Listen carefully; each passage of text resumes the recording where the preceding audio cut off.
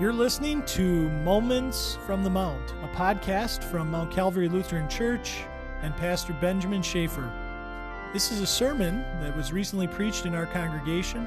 You can learn more at mtcalvaryreading.org or watch a sermon there. Thanks for listening.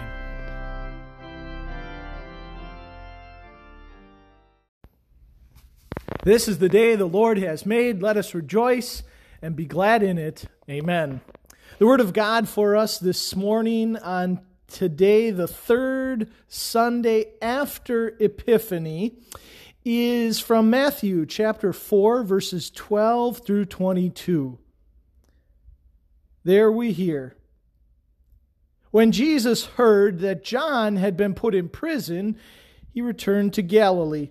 Leaving Nazareth, he went and lived in Capernaum, which was by the lake in the area of Zebulun and Naphtali, to fulfill what was said through the prophet of Isaiah. Land of Zebulun and land of Naphtali, the way to the sea along the Jordan, Galilee of the Gentiles. The people living in darkness have seen a great light. On those living in the land of the shadow of death, a light has dawned." From that time on, Jesus began to preach, "Repent, for the kingdom of heaven is near." As Jesus was walking beside the Sea of Galilee, he saw two brothers, Simon, called Peter, and his brother Andrew. They were casting a net into the lake, for they were fishermen. "Come, follow me," Jesus said, "and I will make you fishers of men." At once they left their nets and followed him. Going on from there, he saw two other brothers, James, son of Zebedee, and his brother John. They were in a boat with their father Zebedee, preparing their nets. Jesus called them, and immediately they left the boat and their father and followed him. This is the gospel of our Lord. Praise be to you, O Christ.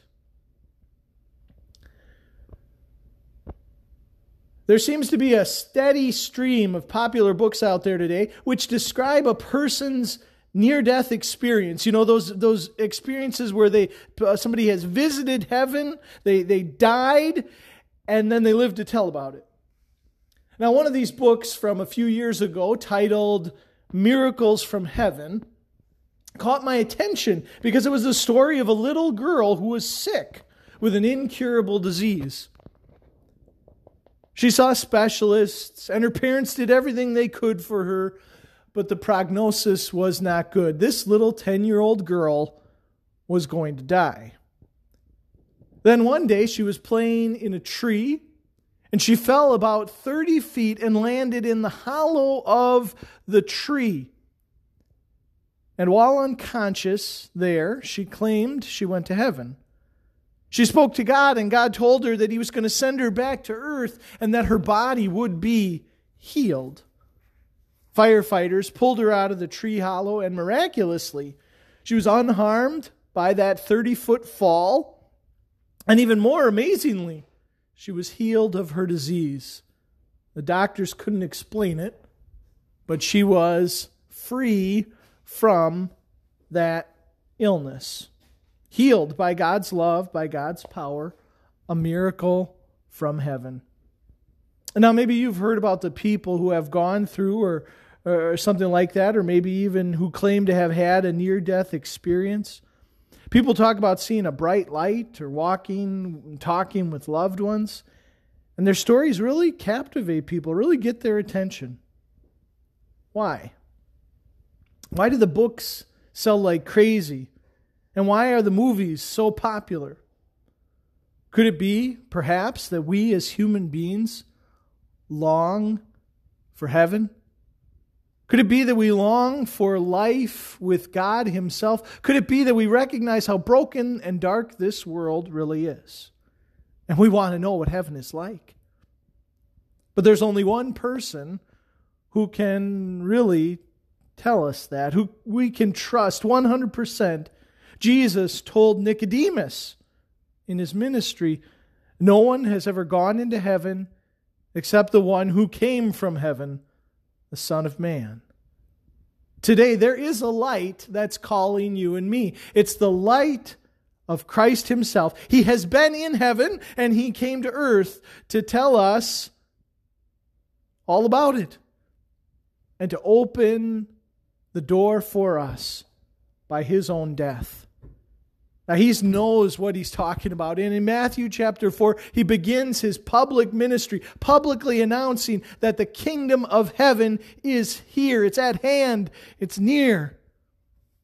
And he appeared in Galilee, and he called 2 sets of brothers to be his first disciples. Today, the light is calling, and it's calling for you. Now picture for a moment a land ravaged by war. What do you see?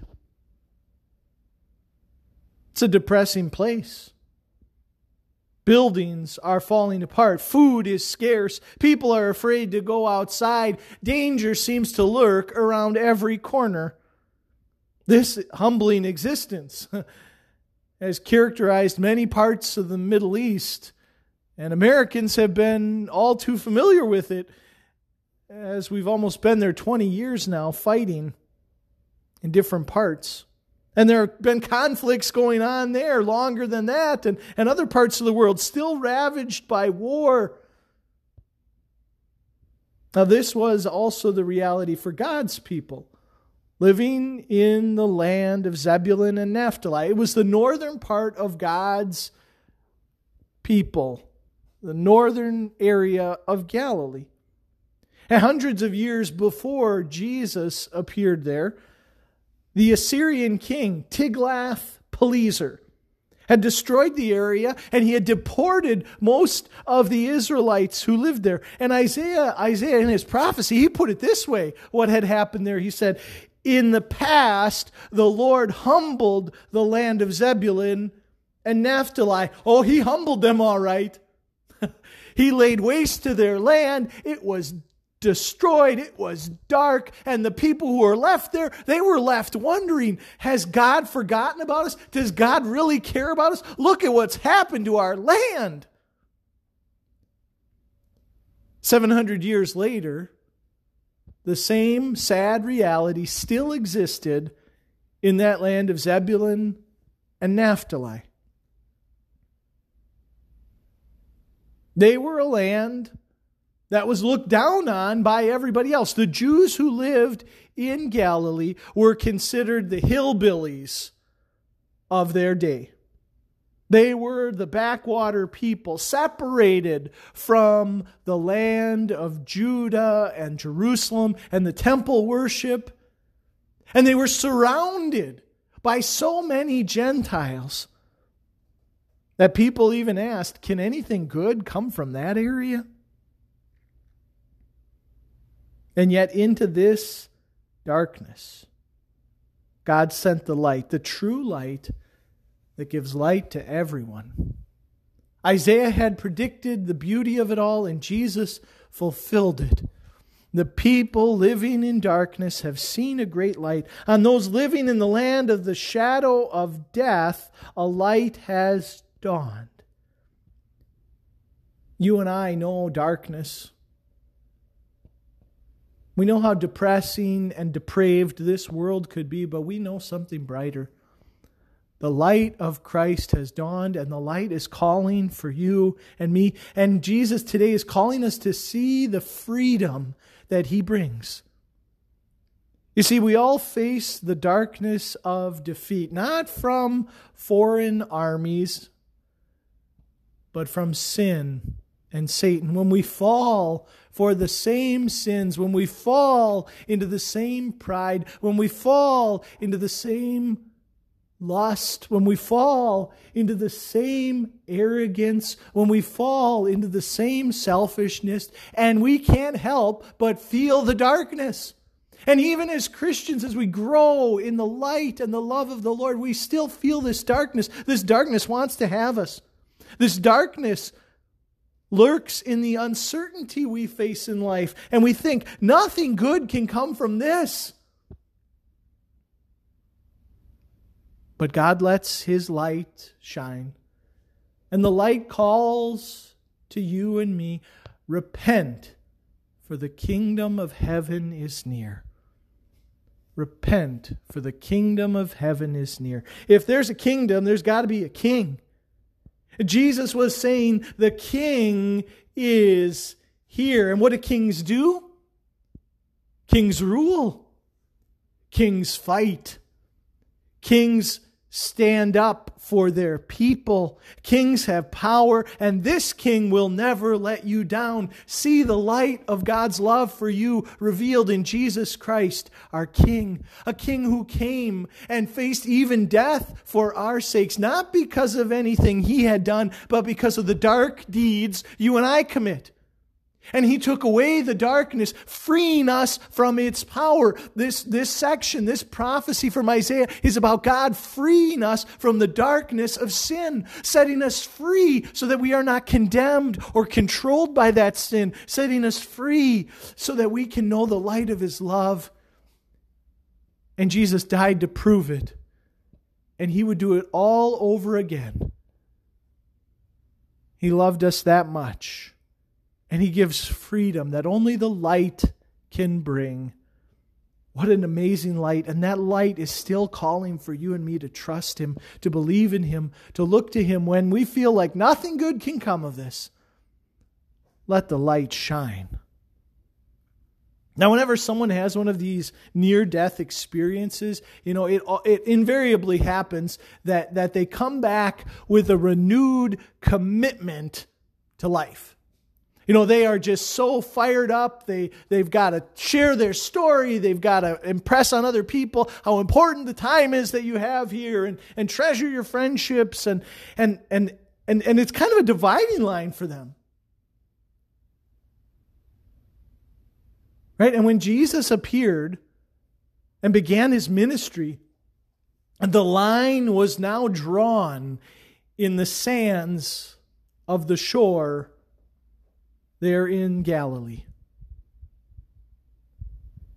You see, you're either with Jesus or you're against him. You're either following him or you're following the devil. So what will it be for you and me today? Today, the Lord himself, the light, calls us to follow him faithfully. Now there on the shores of the Sea of Galilee, Jesus saw two sets of brothers, Peter and Andrew and James and John. And both of these guys were involved in the family business, fishing. But Jesus called them from that and said, "Come, follow me, and I will make you fishers of men." Now this was not the first time that Jesus interacted with these brothers. We heard last week how these men had been following John the Baptist, and they heard John say and point at Jesus, "Look, the Lamb of God."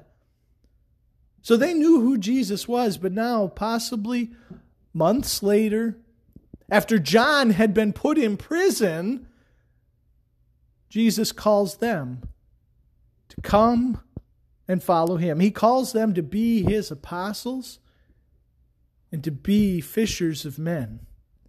And Jesus shows two specific aspects of being a disciple here that I want to highlight. First is sacrifice, and the second is service. Now, immediately the brothers left their nets, their jobs, and they followed Jesus.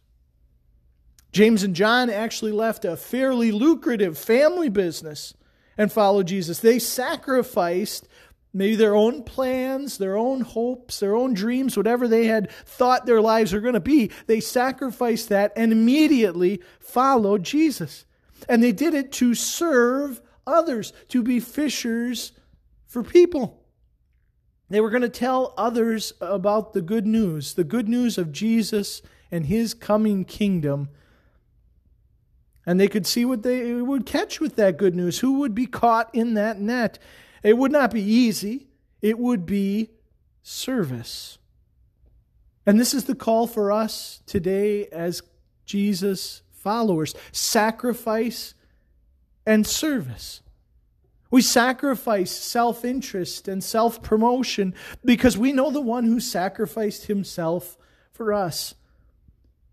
We might not have the money that other people have because we sacrifice that. We give that to the Lord out of thankfulness. We sacrifice maybe to give of our time, to help others, right? And we serve others. We look to the needs of others. We think how we can answer those needs. We serve because we know the one who came to serve us the best. In thankfulness for what Christ has done, we can't help but serve. He is the dividing line. The line in the sand has been drawn, and the light's calling for us. My friends, we don't need a near-death experience.